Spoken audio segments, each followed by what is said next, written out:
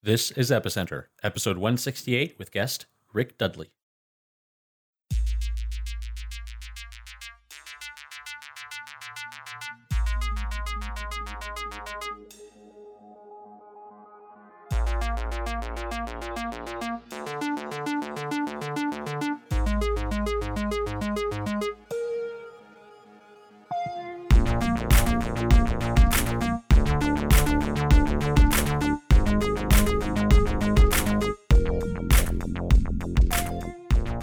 This episode of Epicenter is brought to you by Jaxx. Jaxx is the user-friendly wallet that works across all your devices and handles both Bitcoin and Ether. Go to jaxx.io and embrace the future of cryptocurrency wallets.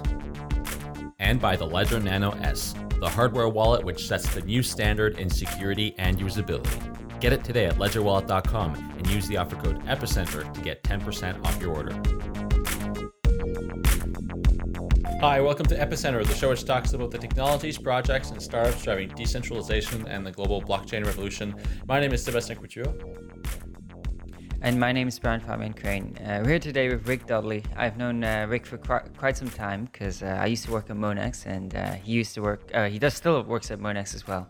And Rick is one of the most opinionated people, I think, in the blockchain space, the most vocal and also knowledgeable. He's been involved in all kinds of projects and has a really wide knowledge of many different projects. So we're really excited to have him on today.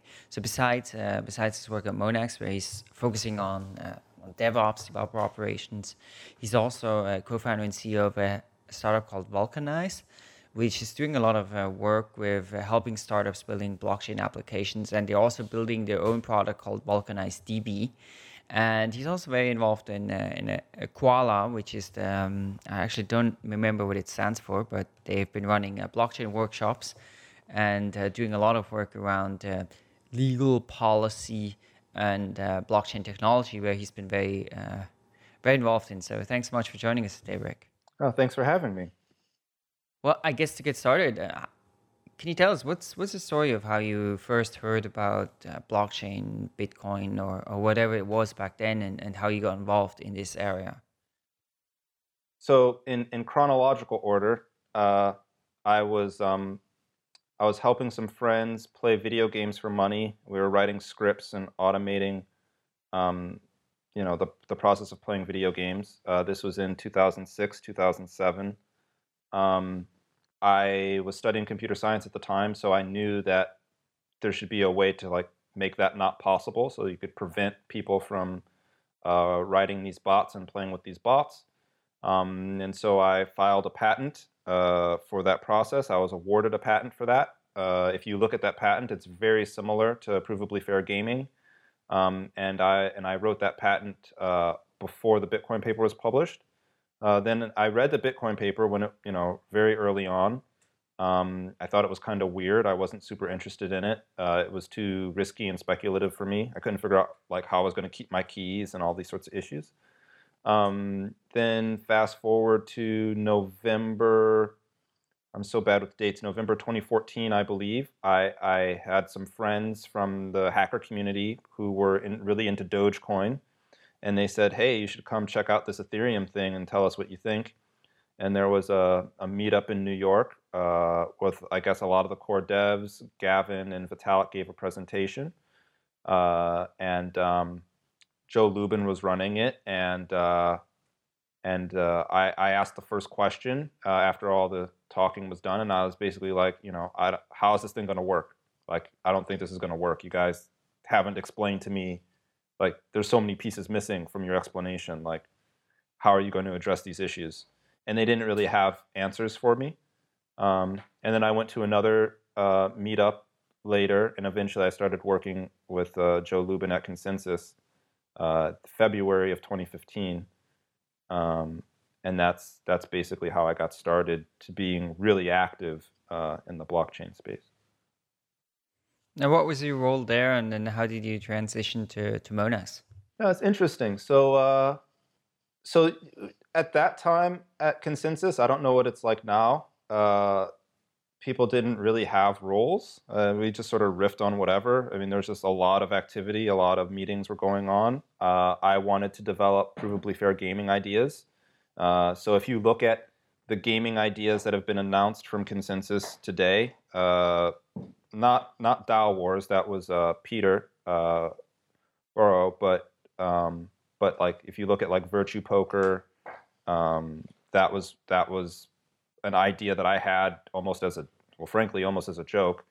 But I was developing provably fair gaming stuff there, and then I just wasn't really happy working there in terms of just sort of inside baseball stuff. And then so I stopped doing that, and then I was just doing like I'd been an IT consultant before, so I was just like picking up consulting gigs, and then a friend of mine asked me to help them pitch an idea, which was sort of the genesis of Vulcanize DB, in that it got me thinking about some of these questions relating to how databases and blockchains interact with each other.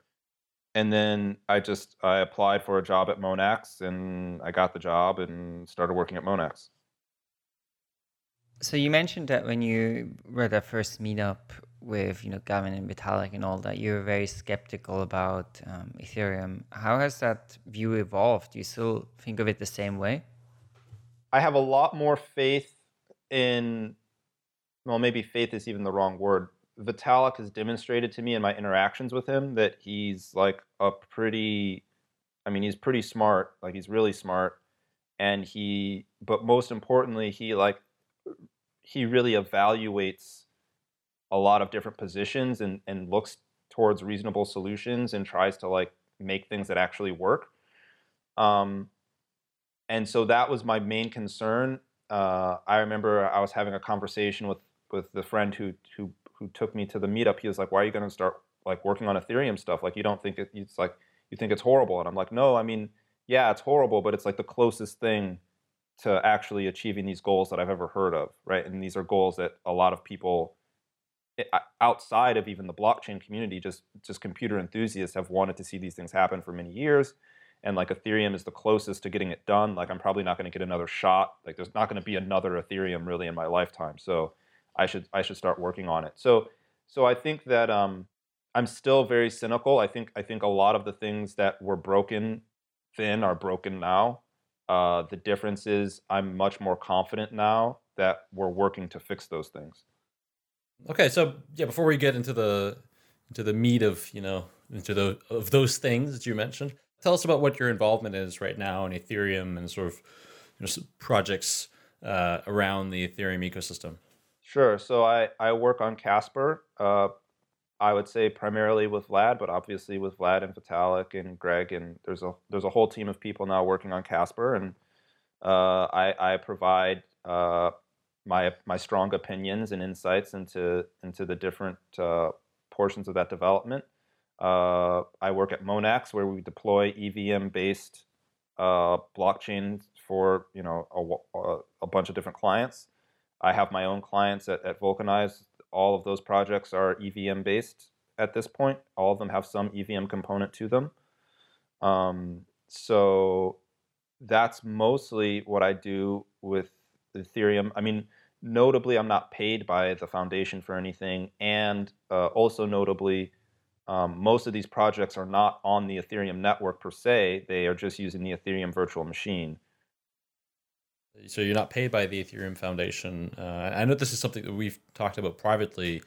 What kind of position do you think that puts you in as a contributor to these projects, not being paid by the foundation? Well, I think it at least helps with the optics of neutrality. I think, I mean, one day I may be paid by the foundation. I'm not opposed to being paid by the foundation, but I think that it helps to have outsiders. And also, I don't really hold a lot of cryptos. Like I try to hold as little cryptocurrency as possible. I'm pretty risk adverse, and since all of my business is based in that, it would be weird to then like double down on that risk. So I think as someone who really just wants the tech to work, and that's really what I'm concerned with. I'm not concerned with the politics. I'm not really concerned. I mean, I'm a little bit concerned with people's feelings, like, as a human or whatever, but like ultimately, it's important to me that the technology works and is correct. and makes sense to me, and that's primarily what I'm working on. Right now, as it stands today, Ethereum came out quite a while ago now, I guess, in blockchain years. There's an ecosystem of projects that are being developed on Ethereum. There's been a lot of industry support.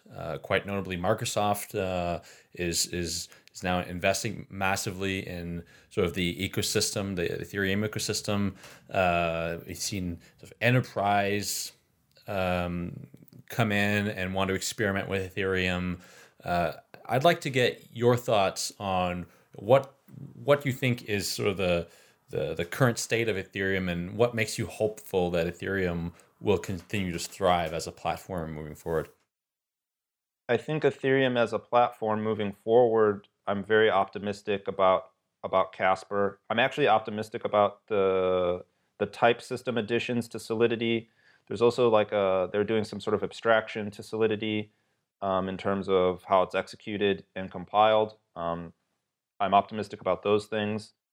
And obviously sort of the scalability promises that are going to come along after the transition to proof of stake. And I think that the enterprise developments are good. I think that they help the community. I mean, I don't have any problem. I mean, obviously, I think enterprise is fine and good, and I'm not like dogmatic about pro or con enterprise.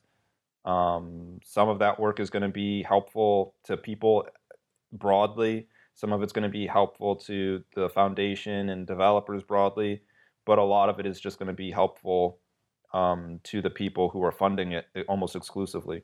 So I don't have particularly strong opinions. That's such a big space. I don't have a lot to say about it in particular. So regarding Casper, of course, for those who don't remember, when Ethereum launched, there was always this idea, okay, we want to transition to proof of stake. So today, Ethereum still uses mining, right? But with proof of stake, the idea would be that people essentially kind of vote with their coins, and so that you don't need mining anymore, and you can have maybe more security, you have maybe better speed, better scalability, and not this energy wastage. But the technology wasn't really there at the time. So they put in this kind of difficulty bomb, right? That at one point, all of a sudden, the difficulty of mining would go up completely through the roof, and essentially the Ethereum network would ground to a halt if they hadn't done a hard fork by then. And the idea was that this would sort of force people and set a time limit to move to Casper. I'm actually not totally sure when that hard fork is coming up. Of course, it's also possible that they'll just remove that sort of explosive device in there so that there's more time for Casper.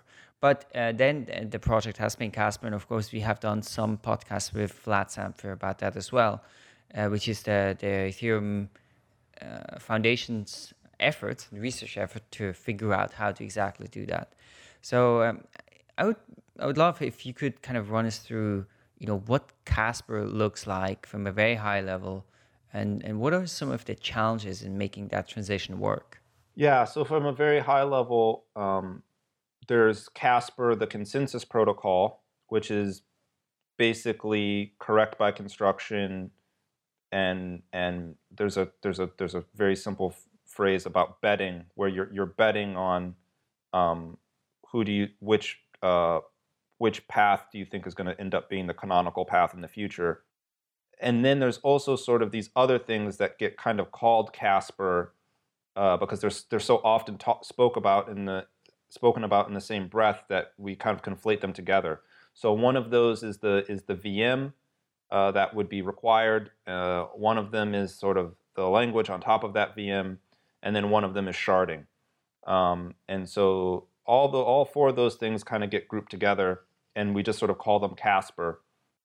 It's really important to understand that proof of work historically, compared to other consensus algorithms and other things in the Byzantine fault-tolerant consensus system space, has a very unique security model that doesn't really map well to things that we're accustomed to in the real world.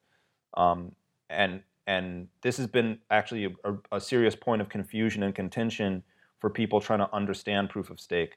So a lot of the old proof of stake algorithms pre-Tendermint were these weird bastardizations of proof of work, and they were very, in my opinion, low quality because they weren't grounded in sound research, and they were fundamentally based on this misunderstanding of how consensus systems work.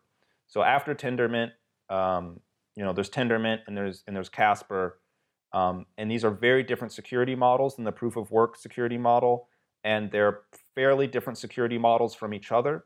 And so I think that when we talk about improving the security, it's important to understand that although I do think it will improve security, it's a pretty big set of trade-offs. Right. So you mentioned there are different security models here. So can you just run us through very quickly what's the Casper security model? What's the Tendermint security model, and how are those? What are the main differences between them, and also between proof of work? So proof of work, you have all of your participants are anonymous because they have to do so much work in the proof of work. That's why you believe their statements. In Casper, you believe statements because if the validators are equivocating, they lose their bond. The same thing with Tendermint. In addition, with Tendermint, you also sort of rely on the fact that some percentage of the validators are known. Either you are a validator yourself, or you trust these named entities that are validators. Whereas in Casper, the goal is to not have that requirement, to be more like Bitcoin or more like proof of work, and provide pseudonymous validation entirely. So those are kind of the major differences.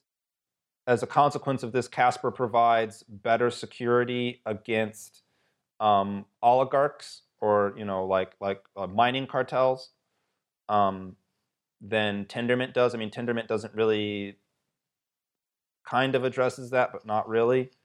So that's the major security difference. I mean, Casper's really trying hard to have the best of both worlds in regards to the privacy and pseudonymous nature of the validators, as well as the speed and scalability of a proof-of-stake system.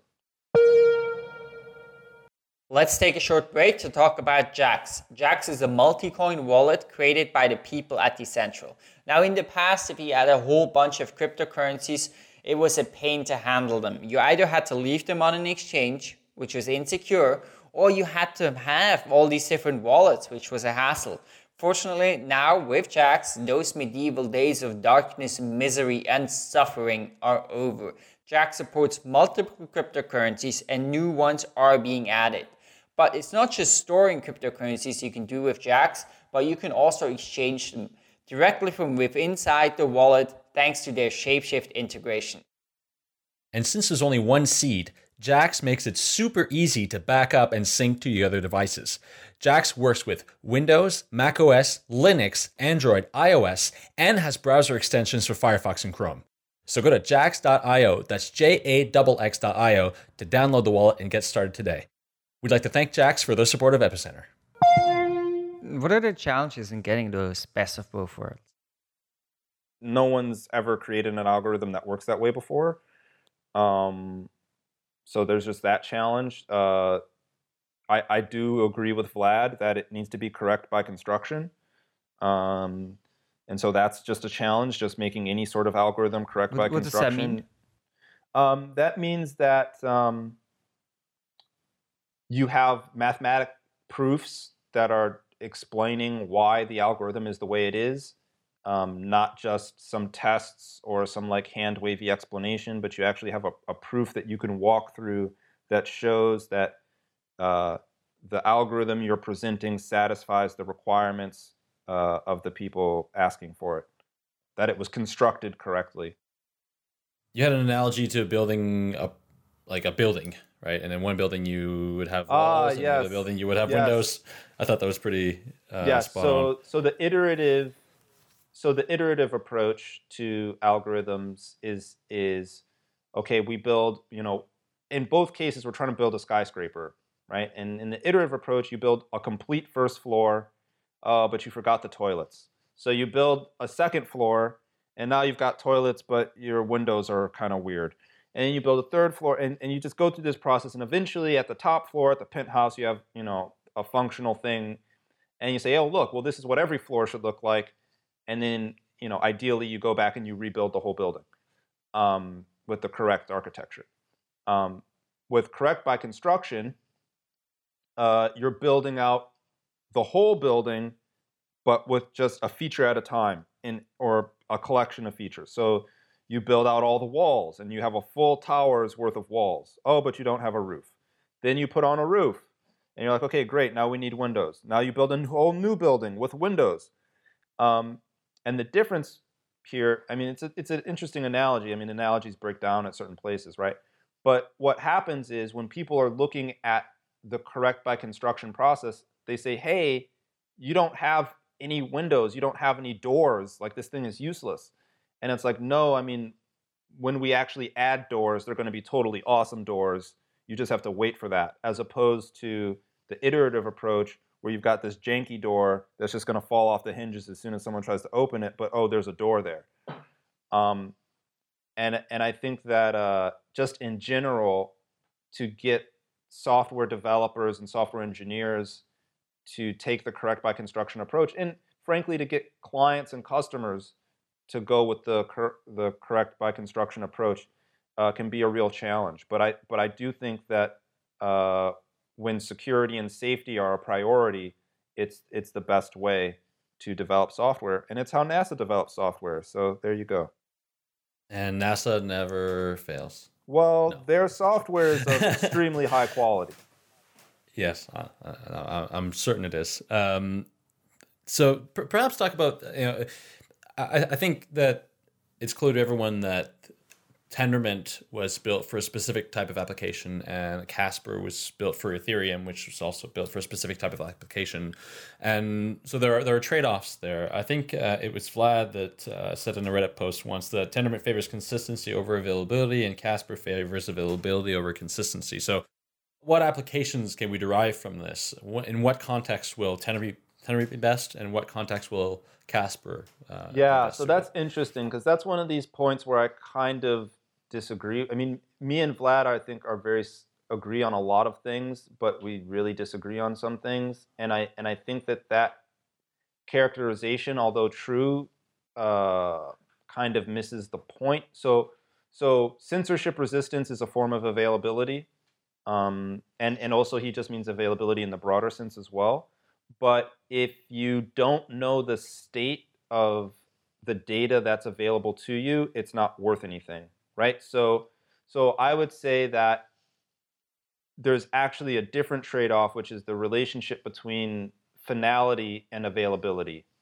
And this is actually an interesting point about Casper, where Casper provides finality, client-definable finality, in its availability. And that's actually one of the major innovations of Casper. So why would I use Tendermint over Casper? I would use Tendermint because it's easier to reason about. It's available today.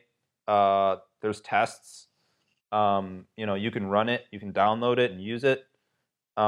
It's much easier to reason about.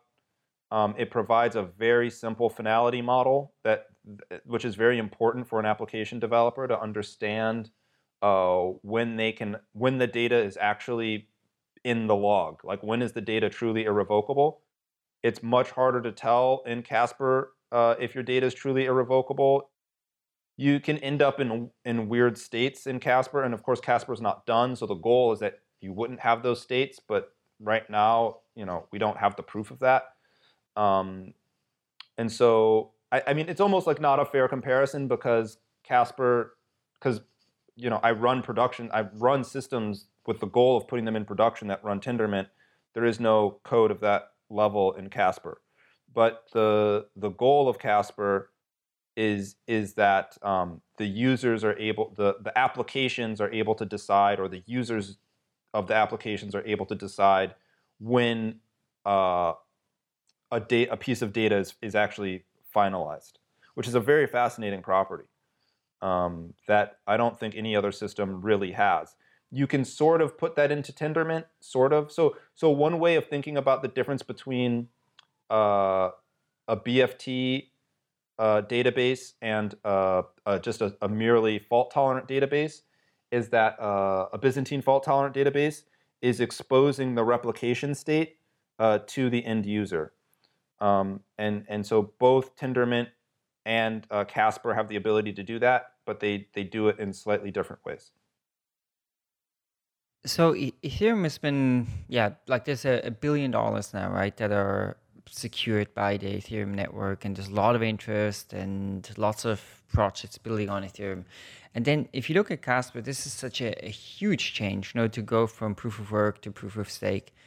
How do you think that change as a network will be possible? And do you believe that's actually going to happen?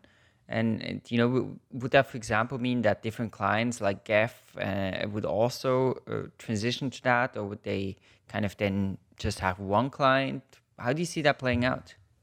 Yeah, so I would assume that all the existing clients would migrate to proof of stake.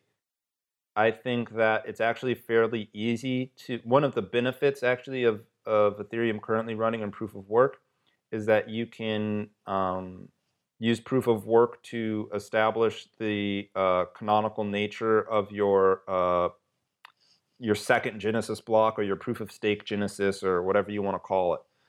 And so I think that helps. I don't know if we're going to run both. I mean, we're going to have to run both networks in parallel, but I'm not entirely sure what that really means in terms of switchover or yeah. So that's an interesting question and an interesting challenge. I think there's some interesting questions too, right? Like if you run EVM1 while you're running the Casper EVM, whether it's Rolang or whatever, where those other EVMs maybe expected proof of work or expected gas to work a certain way, are you going to emulate that? How are you going to replicate the proof of work part of it? Do you need to replicate? I don't think you need to replicate that, but what if you do, or what if it turns out that some major application is relying on it in some weird way that you didn't expect, blah, blah, blah. So I think there's interesting technical challenges there, but I think from a policy standpoint or from an operational perspective, it's fairly straightforward that we can just switch to proof of stake by just insisting that people do it. And what's the timeline? Do you think that's realistic here? The full changeover, I think, I'm almost 100% certain that would happen within 3 years, and I'm pretty certain it would happen within 1.5 or 2, depending on how aggressive we are with the testing. I think that's very conservative. I'm being very conservative with 3 years. I mean, I think that we'll have significant features and value before 3 years. So throughout this discussion, we've touched on Rolang and typed languages, and this is actually something that I wasn't really aware of until you mentioned it to me last week. So Scenario, which is a project that we've covered on the show before. We've had Greg Meredith on a few months ago to talk about Scenario, and that project is sort of splitting up. So Greg has left the Scenario project and is now working on his own thing, which is called RChain, that would implement a Rolang VM. And of course, Rolang is a functional programming language that is typed. So in theory, much better for sort of high-end secure enterprise applications. Now, you mentioned that Rolang would be compatible with future versions of Ethereum. Can you explain what that means and how that would be beneficial to Ethereum as a network? So just in terms of Casper development, in terms of the development team, Greg is working on Casper. His work is sort of being encompassed and embodied in RChain. So it seems like at this point, obviously we're all hand-wavy speculative. It seems as though that that's probably going to be the VM. Honestly, actually, I don't necessarily want to say that because I can see how that can go wrong. But right now, tentatively, the the Rolang VM would be the VM that's used inside Ethereum, and so they would be compatible because they'd be running the same VM. How would that be beneficial to Ethereum as a platform to have the Rolang VM? Yeah, I mean, just the static typing analysis alone, but it's actually a correct processing model. Like the current model that Ethereum uses is really the wrong model for the work that Ethereum is doing. So part of the reason you have these re-entry bugs is because there's some confusion about how threading works, or how the interdependence of processes in the existing EVM is not well defined. And so switching to Rolang fixes whole classes of bugs and handles this by using the correct abstraction or the correct metaphor to describe what's actually going on the network. So that's just hugely beneficial. Today's magic word is Casper, CASPER. Head over to letstalkbitcoin.com to sign in, enter the magic word, and claim your part of the listener reward.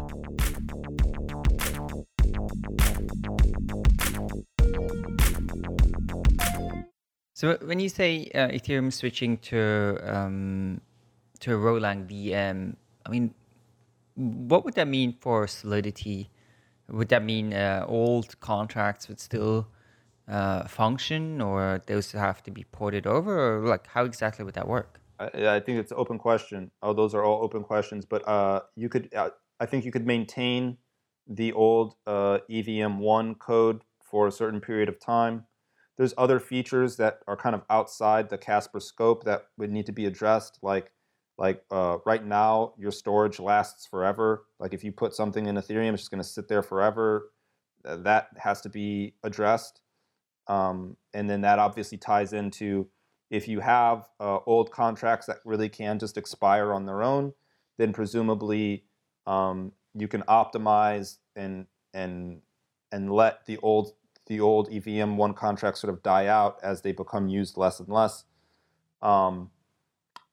In terms of Solidity, I think that Solidity is going to be moving in that direction. Solidity is going to be moving towards being a strongly having a type system that's compatible with the Rolang type system, more so than the type system that it has today.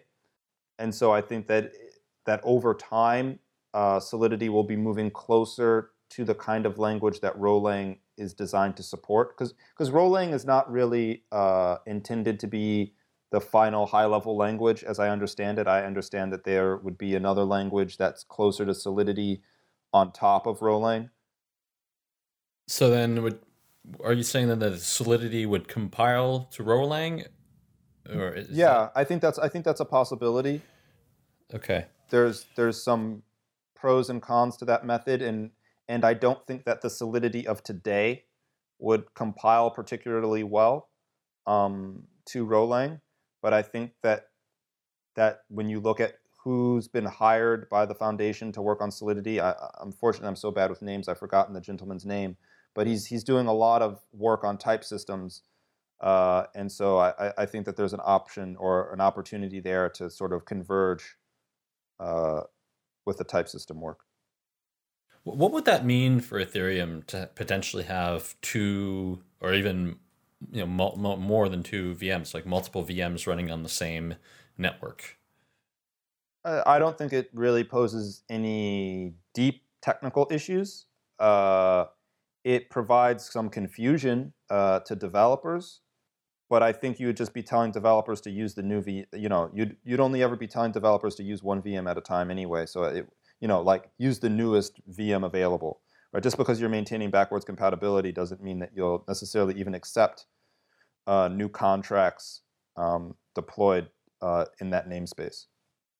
Would that imply some sort of a hard fork, or can anyone just compile bytecode in their own VM and deploy it on the network? Oh, that would definitely require some kind of hard fork. One of the discussions that we've been having in the Casper community has been Do you provide the network bytecode as you do now, which is difficult to evaluate, difficult to verify?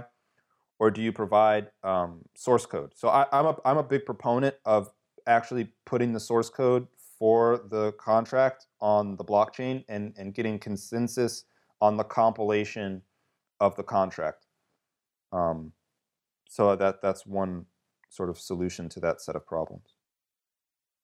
So you mentioned a few times this issue around the typing, strongly typing type systems. Now, probably most people, a majority of listeners, won't be really familiar with what exactly that is and why it's important.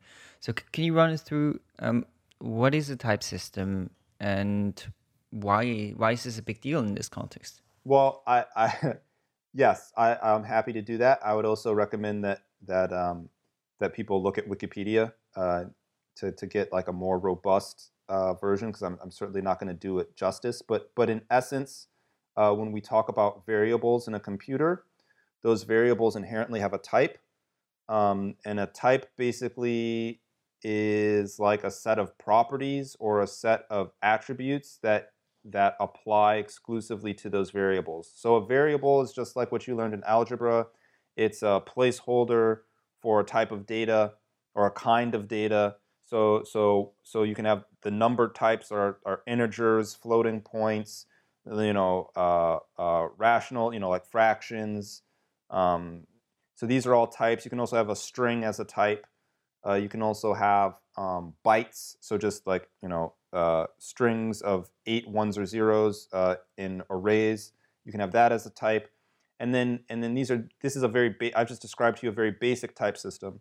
From these simple type systems, you can develop much more sophisticated types, although even saying from there is misleading. You can create other type systems that are much more sophisticated. So Rolang is based on a very advanced system that is a significant improvement on like the process calculi, which is another type system where the type that you're primarily concerned with is a process, which is an abstract representation of a process that happens inside of your processor.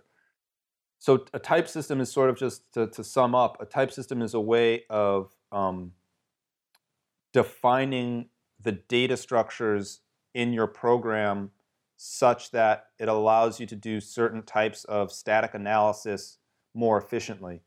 Static analysis being the ability to look at the code without running it and make statements about its properties. Okay, so it's easier to say, okay, we see the code here and we can say this is going to give a certain type of result because it has a particular type system or particular attributes. Each variables have a particular set of attributes. Yeah, exactly. So you can say, right, so if your type system is correct, you can say, hey, I don't have to run this code to figure out if I'm going to get a string or not. The types are telling me that I'm going to get a string. And that sort of verification is necessary both in sort of a general, broad enterprise context for very high security or high assurance applications, but it's also important, obviously, in the smart contract context where you have these issues of trust, right? And you want to be sure that the program that you're running does what it claims to do. I mean, because are you saying what you have otherwise is that you have different types, or maybe it's not so clear, and then it depends on the computer and each machine what it does with that, and you can't really predict it because different environments would do different things with it. Is that what you're saying? That's part of it, but in the case of a smart contract, it's more an issue of if your type system's incorrect, you can't make the sort of guarantees that you want to provide your users. And when we talk about security and safety, those are types of guarantees. So for example, the type system that exists in the EVM today, which is ultimately the EVM is operating on bytes, doesn't really allow for you to assert as a developer that there are no re-entry bugs. And so the idea would be to use a type system that can say, for example, the DAO hack would be impossible. Now, recently there's been other discussions about complementary blockchains working together to achieve some greater good. And recently there was an article, I think it actually just came out today or in the last few days, on Zcash and Ethereum and how they could be complementary. Can you give us your thoughts on how the work that's being done on Zcash could be integrated in Ethereum and what that would bring to Ethereum as a network? Yeah, I mean, there's a lot of people working on that. So, I mean, zero-knowledge proofs, interactive proofs more broadly, are super helpful. They're a great cryptographic resource. And so I think the sort of improved confidentiality of your transactions or the improved security of the various fields in your transactions that Zero Cash provides, obviously, is just going to provide improved security for the Ethereum network. And I think that on these networks, because of the link layer, it's difficult to have true anonymity. It will certainly confound certain types of analysis, which I think is good for the network. And so what seems interesting to me is that all these networks are independent, right? So Zcash is a network, Ethereum is a network. Archain, I don't know where they are. I know there's some talk about splitting scenarios AMP to have an Archain coin as well. And so, each of these networks has these their functionalities. What would be the incentive to continue to have Zcash and continue to have Archain if Ethereum brings all of these functionalities, right? The strongly typed functional programming language and zero-knowledge proofs and some other things like, right? If Ethereum brings all these in and integrates them into the core Ethereum protocol, what then becomes of these other networks? I think that's a very interesting question. I think for example, with Zcash, because it's existent, there's already value in Zcash, right? So that value that already exists in Zcash isn't going to go away. There may be reasons why people, users have a preference for Zcash over Ethereum. Also, it's good to have a plurality of systems in these types of ecosystems, for security purposes, for research purposes. There's a couple different reasons. So I think that there's enough market right now that all of these different systems will find their niche as long as they are actually providing value to some class of user, right? So on one hand, I think I don't think Ethereum is going to steal the thunder of these other networks, but I think that the current thesis of Ethereum to be featureless in quotes, gives them the ability to sort of take the best of breed of all these different features and systems and integrate it. And that's actually one of the things that I really like about Vitalik's current approach is I think that taking that pluralistic, open position is like pretty vital to having the project be successful in the long term. So Rick, you mentioned that you're working on your own product through your company Vulcanize, which is called Vulcanize DB. What are you building there? Yeah, sure. So it's basically a Byzantine fault-tolerant database. So the idea is a blockchain isn't really a database. In particular, it's very difficult to figure out what the current state is. It's also very difficult to do things like SQL queries. And when I say do an SQL query, I mean have the runtime performance of SQL engines on a blockchain. So the concept, the idea here behind the BFTDB is you take the sort of the best features of a blockchain and the best features of a fault-tolerant database, and you put them together.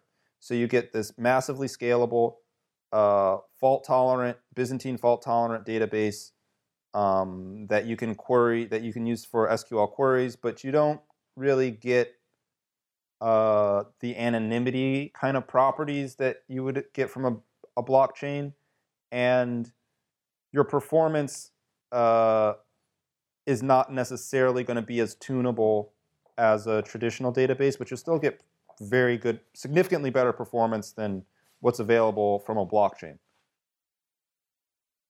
I mean, of course, we've done an episode on the show before about BigchainDB, which sounds very much like that. So, what's the difference here?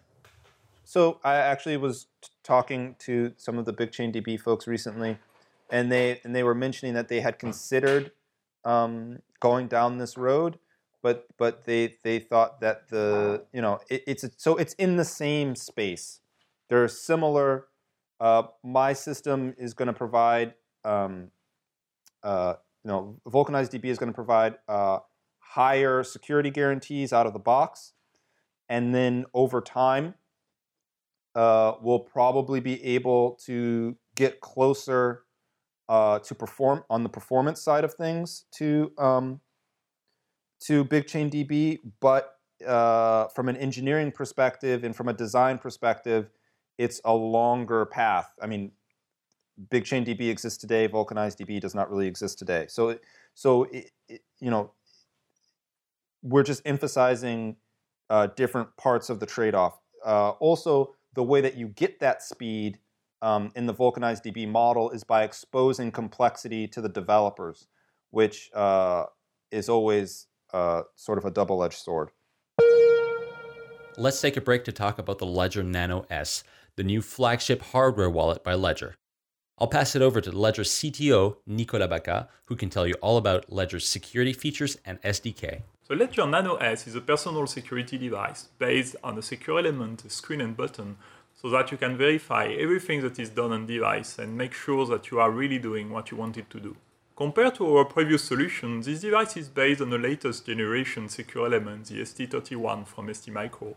The ST31 is using a secure ARM core, which means that you can have the same ease of development that you would have on a generic microcontroller, but benefit from the security features of a secure element. The security features include an application firewall at the lowest level that lets you protect applications from each other, which means that you can load multiple applications on the hardware wallet, even post-issuance. And you as a developer will be able to leverage these features to load your own application without our authorization and without any kind of authorization from the vendor. We will be providing this device with an open SDK that lets you do anything you want with this device. We provide sample applications for cryptocurrencies, different cryptocurrencies, so Bitcoin, Ethereum.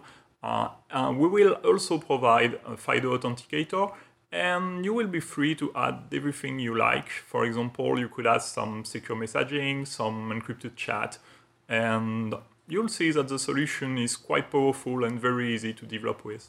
The Nano S sets the new standard in hardware wallet security and usability. You can get yours today at ledgerwallet.com. And when you do, be sure to use the offer code EPICENTER to get 10% off your first order. We'd like to thank Ledger for their support of Epicenter. Talk a bit about what types of complexities you're exposing exactly.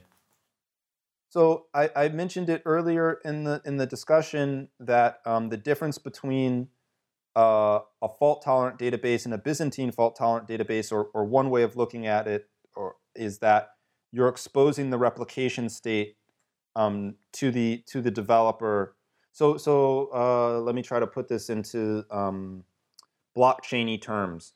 So when you have your blocks coming out of your blockchain, right? You have the transactions go into the mempool, and then the transactions are pulled from the mempool and they're converted into blocks.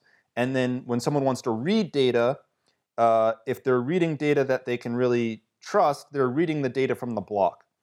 So in a normal fault-tolerant database, you send a transaction to a node. That node then gossips the transaction around. Then it waits to get the result back that everyone got it, and then it tells you that that transaction is valid. So that's very similar to the mempool, except when you're using a blockchain, you can examine and inspect the mempool, and when you're using a fault-tolerant database, you don't get to inspect the state of your message. And so by allowing the developer to inspect the state of their message, the developer can now make their own decisions about whether they should believe that whether that message is really committed or reliable or not. And so what that means is that you don't necessarily have to wait for blocks. if speed is your primary concern, you don't have to wait for the block.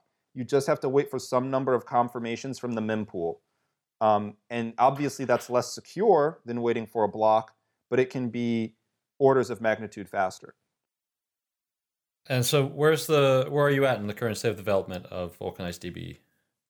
A lot of theory, a lot of thinking, some proof of concept code that passes a couple of tests. Basically what we've done is we're taking CockroachDB, which is a fault-tolerant ACID database, and we're replacing Raft, which is the most popular, or one of the most popular consensus engine, and we've replaced that with Tendermint. And we haven't run any performance tests on it, but we've run some tests on it, and we've gotten good results in terms of test coverage. And so that's sort of where it's at today. You know, this is one of those things where every client I've ever spoken with pretty much has needed this feature. So over the next couple of quarters, we're going to be, pushing out this set of features to our clients at Vulcanize and really sort of kicking off development in earnest. Cool. So before we wrap up here, I mean, we've covered a lot of different topics, and I kind of like to get your thoughts on what you see as a future for the ecosystem and all these parts sort of coming together. Where do you see Ethereum in the next 5 years, technologically speaking, or where would you like to see it? To me, it's a very interesting question. I do have this strong bias for federated proof of stake systems, or whatever you want to call them, permissioned, private, whatever. I really do think that solves a lot of issues. I think that it's a better model. So I think I personally, again, I am a cynic when it comes to, or a skeptic when it comes to this stuff. So I have my skeptic hat. I really question what kind of transactions really need to happen in public. And in 5 years, we'll probably have a good zero-knowledge proof system. So people will be comfortable putting some pretty sophisticated business logic on Ethereum. It'll almost certainly be proof of stake based. It'll almost certainly have a number of sharding features. So one of the sharding features that I'm interested in, that one of my own ideas, is basically app sharding, where the application itself requests different validators to run it, and then those validators run that application in private, which provides you sort of the best of both worlds. You can see that your application is bonded in public to a public validator, but only those validators of which you selected ever see your encrypted data. Because one of the things that a lot of people forget, and this is a bit of a tangent, apologies, but a lot of people forget that, basically if your encrypted data on someone else's machine is still less secure than your encrypted data on your own machine. And so I think that this will be a vital issue for businesses as they use blockchains and they lose their keys. And so I think that a lot of times when we talk about these privacy solutions, they're not really enough for the enterprise, and they're not really enough to fully transition people onto even a ZKP-based public blockchain. So I think there'll still be private blockchains. I think there'll be a lot of them. And I think that, hopefully Ethereum will be the sort of the backbone for interconnecting these various private blockchains. But I'm also optimistic about Cosmos. I'm also optimistic about Polkadot. I think that there'll be a place for all of these different networks in 5 years.